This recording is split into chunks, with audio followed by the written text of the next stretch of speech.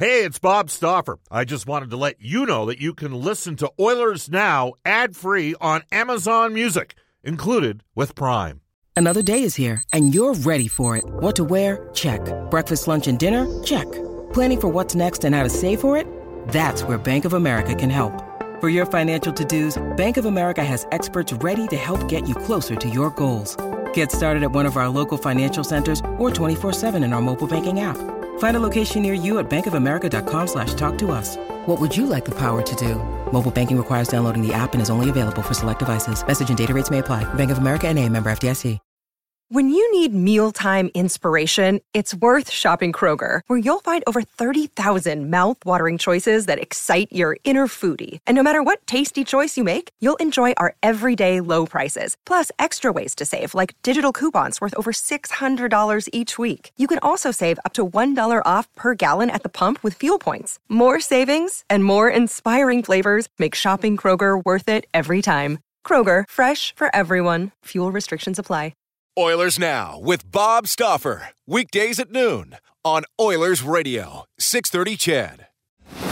We return to Oilers Now with Bob Stauffer. Brought to you by Digitex. Office Equipment Solutions North America wide? Yeah, Digitex does that. Digitex.ca on Oilers Radio, 630 CHED. And welcome back, everybody. Bob Stauffer with you, along with Brendan Escott. This is Oilers Now, where guests receive gift certificates to Ruth's Chris Steakhouse. Whether you're celebrating a special moment or simply savoring the night of the town, every meal is an occasion at Ruth's Chris Steakhouse, 9990 Jasper Avenue.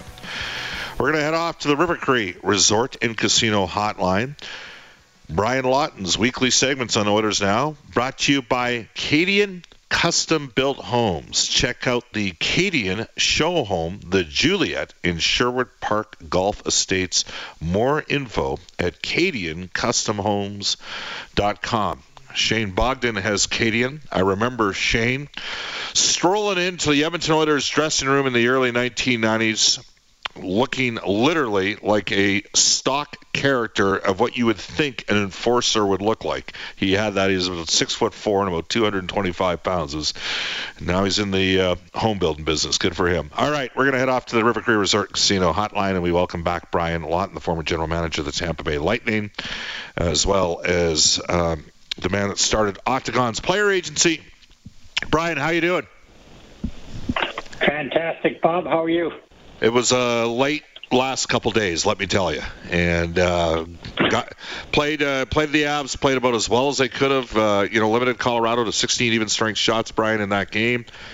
Colorado got 5 power plays, scored a couple in the PP, and then capitalized on a break in OT. And then last night, I think the Oilers kind of ran out of a little bit of juice in the third and didn't capitalize on their chances. And we got into Dallas in a hotel at 4 a.m. and got back last night in Edmonton 3:34 a.m. So off day today for the players, but that's you got to be able to live with that. Is that an advantage that Dallas has, do you think? There's no other teams near them, so often they do end up getting clubs coming in quite late to play them because they have a really good home record and just, to be honest with you, below average road record.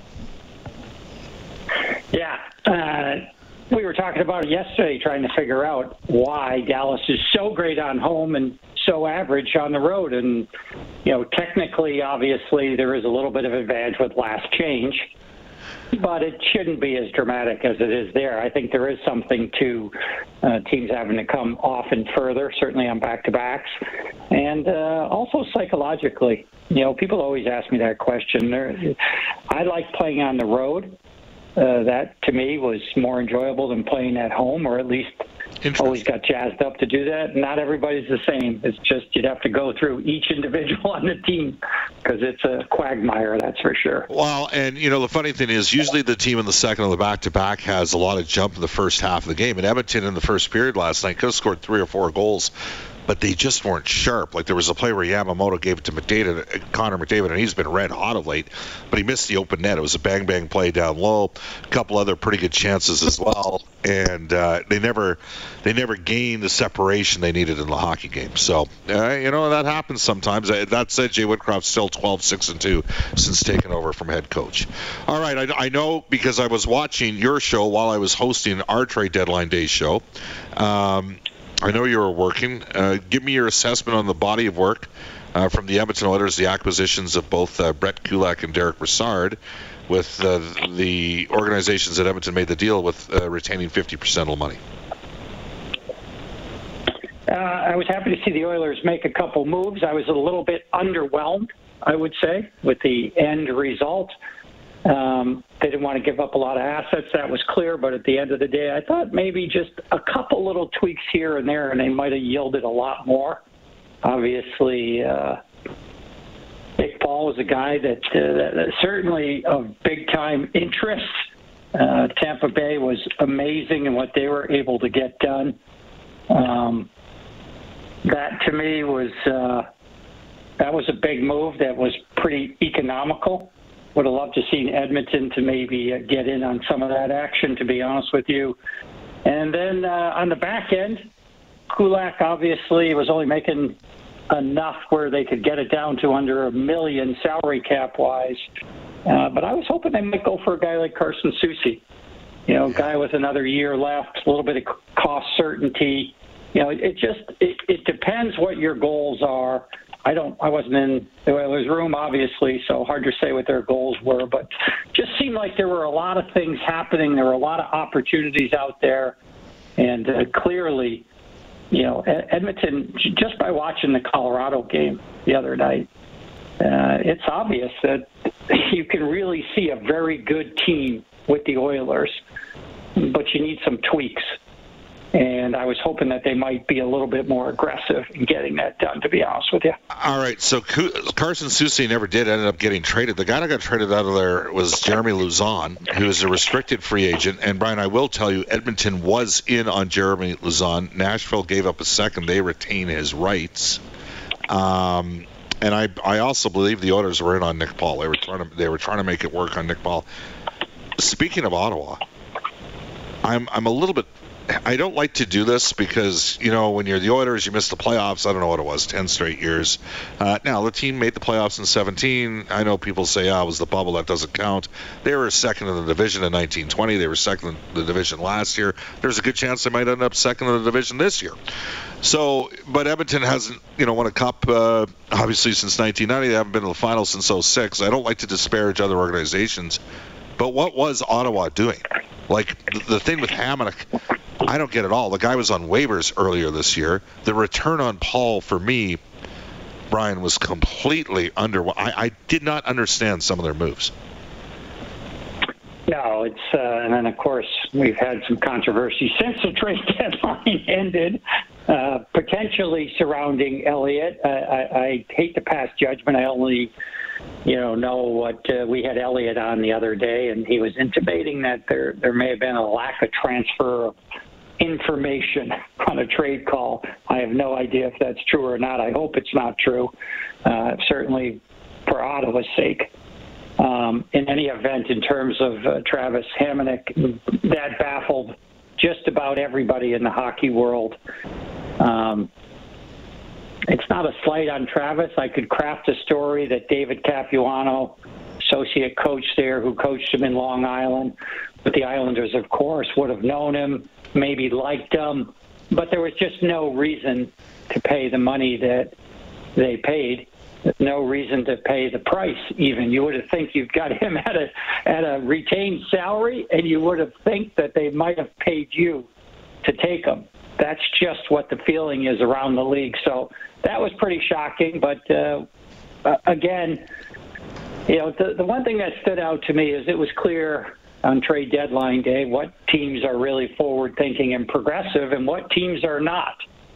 I'd have a hard time putting Ottawa in that category, judging by the moves they made at the deadline. I missed something there. Was there an issue with an Ottawa trade that lacked transparency, or is this tying back to the Dadonov deal before, when he went to? This is tying back to Dadonov and referred to.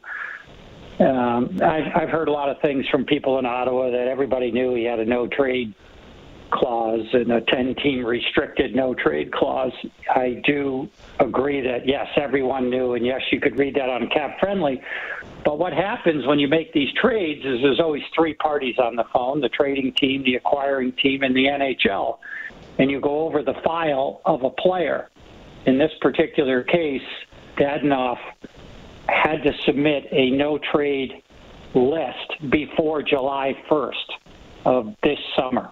Okay, he got traded on July 28th to Vegas. When Vegas had the trade call, according to Elliot Friedman, it was intimated that the player had not met that responsibility and therefore did not have a trade list. That was later proven to be false. I don't know if the NHL's taping their trade calls. That's what we do in business. So I hope they are, because it's always great to know exactly what everyone said. But the NHL is usually a pretty good stickler on this stuff. They are the governing body on all trades, obviously. So that one is yet to be determined, but something doesn't quite pass the smell test on that one right now, and eventually we'll find out what it is, I believe. All right, well, let's take this one step further. Brian Lawton joining us right now, and Brian's appearances on Oilers Now are brought to you by Cadian Custom Built Homes. Does this reflect poorly on the Vegas Golden Knights, and is yet this another chapter in terms of the treatment of the players in Vegas after what occurred with Marc-Andre Fleury? I mean, I like Kelly McCrimmon. I'm not super tight with Kelly, but I think he's pretty sharp. I think he's pretty driven. Some might say I'll be honest with you. I know a family that purchased a WHL team. They said, any advice? I said, don't trade with Kelly McCrimmon. You're going to lose the trade. That's what I said to him. And they went ahead and made 2 trades with Kelly McCrimmon. But anyhow, I digress. Circling back to this, like, you look at what happened with Marc-Andre Fleury. Marc-Andre Fleury was a part of the culture of the Vegas Golden Knights, the Vegas Golden Misfits to start. You had the whole situation with a guy that you know well, with Alan Walsh, and the stabbed in the back with the sword, the whole thing. And now this scene has occurred with Dadonov. I mean, and of course, lo and behold, Vegas has been shut out in back-to-back nights. They got a ton of injuries and illnesses. It's pretty interesting, Brian, isn't it? Like, is this a byproduct of where there's smoke, there's fire here, Brian? Hard to say. We're trying to decide and either compliment or bury people on things that we don't know yet. So I'm trying to do my best to withhold any judgment until we know that. I like Kelly McCrimmon personally. I'm friends with him. I spoke to him last week. He is laser focused on trying to win a Stanley Cup. You could say that organization has been laser focused and pushed things to the nth degree. I've heard everything from people about bad karma, this or that. Ultimately, the culture should start at the top. Yep. And when I say top, I mean the very, very top. You're talking ownership. So it should come from, I'm talking ownership. And then it filters very quickly down to your president or general manager, depending on your organizational structure. In Vegas's case, George McPhee, of course, is the president of hockey. Kelly McCrimmon is the general manager. But I don't think you can do those types of things without getting some acquiescence from your ownership group. Bill Foley, as everyone knows, he's a terrific guy, and I've had an opportunity to chat with him a number of times. But I can't imagine that anything would get done like that without his approval. I don't know if that's at his direction or not. That's too much for me to ad-lib. I just don't know. But yes, they've been very aggressive with their players. I could easily suggest that maybe they knew Dadonov had a no-trade list and they still wanted to try to trade him there. That seems really foolish, in my opinion, and I don't actually believe Kelly would do that.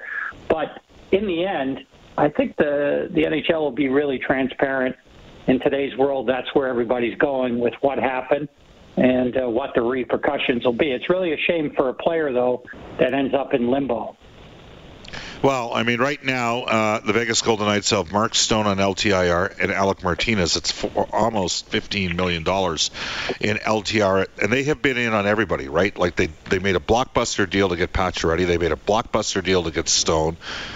They won the best defenseman that switched teams over the course of the last 3 years has been Pietrangelo, and then they went and got Jack Eichel to be their first line center. Like they've been real. To be honest with you, Brian, I was shocked that they traded for Dadonov in the first place. I didn't understand the deal to begin with. I know he had decent numbers in Florida, but he didn't, drop last year with the Ottawa Senators. Like, to me, he was a negative energy. Like, Ottawa's got some good young players. He wasn't part of that group, and you know what I'm saying? I was surprised Ottawa was able to move him out.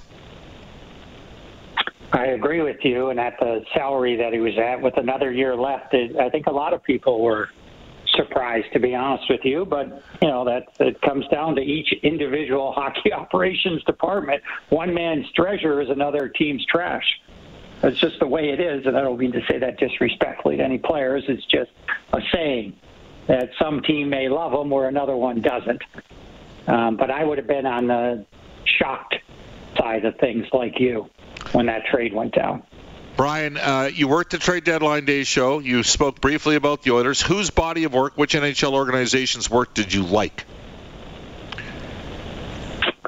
I thought Florida and Tampa were exceptional. These are teams that have no cap space. I talked to most of the teams, if not all of them, at some point on the run-up to trade deadline, and I heard a lot of, we don't have any cap space, And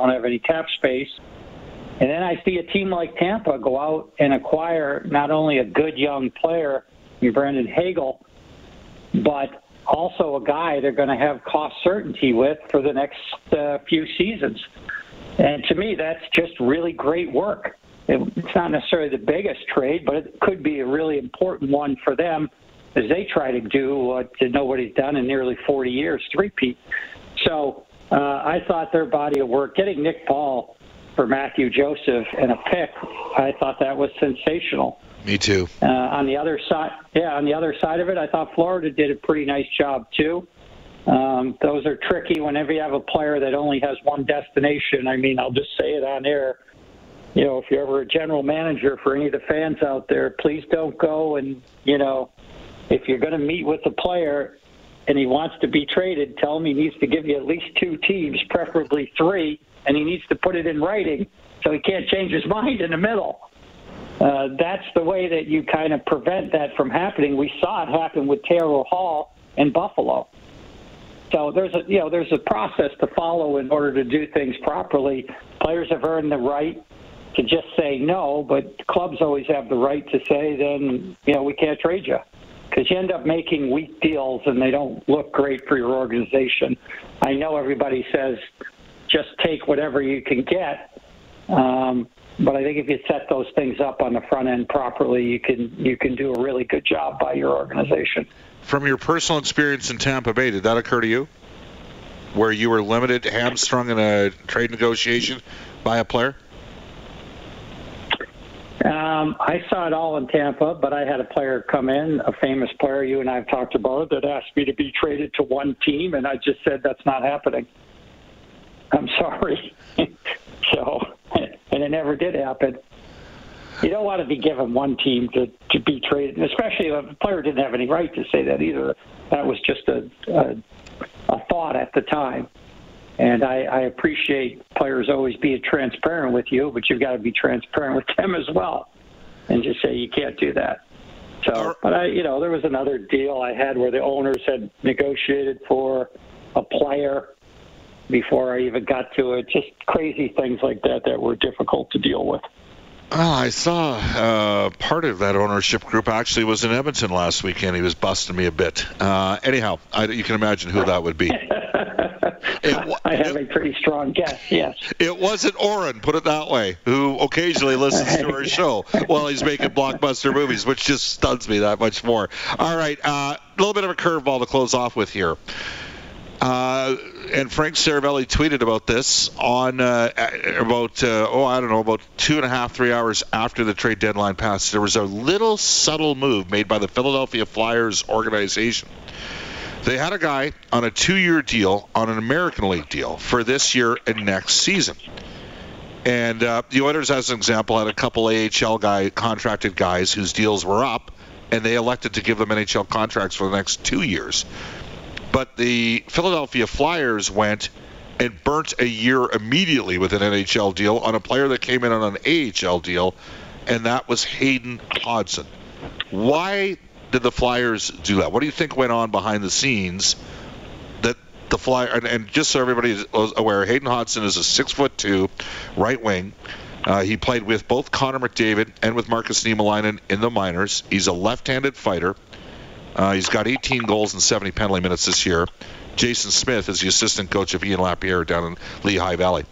Why do you think the Flyers, because you might say, well, we'll sign you to an NHL deal for next season. Why do they do it right away here?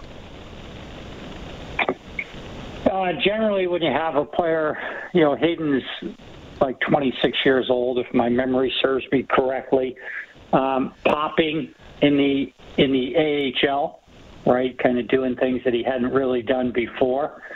So he's in the AHL. He had close to 20 goals in 40 games. And I would imagine, because people may not understand, players on American Hockey League deals can be signed by anybody, even if they're playing on your team. So if Edmonton has a guy in Bakersfield and he's doing really good and he's on an American Hockey League deal and somebody wants to sign him, they can come in and sign him. So I would imagine that the Lehigh Valley Phantoms somehow figured out that some NHL teams, because I had heard of a number of teams that were looking at Hayden, were going to sign him, and I think that Philly in a defensive move turned around and did it.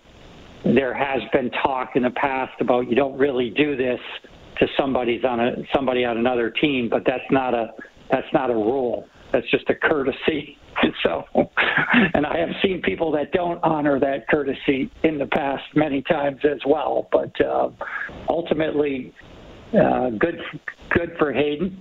He's worked really hard at his game. He could be a Tanner Jeannot type story, although he's a little bit older. But there's a dearth of players, particularly players that are 6'2", 208 pounds, and have reasonably soft hands and can move. So I wasn't surprised to see him signed, let's put it that way. Yeah. Well, and you said it. I mean, do you honor that gentleman's agreement that's in the AHL, or you just say, screw it, we have a lack of this in our organization, let's just sign the guy.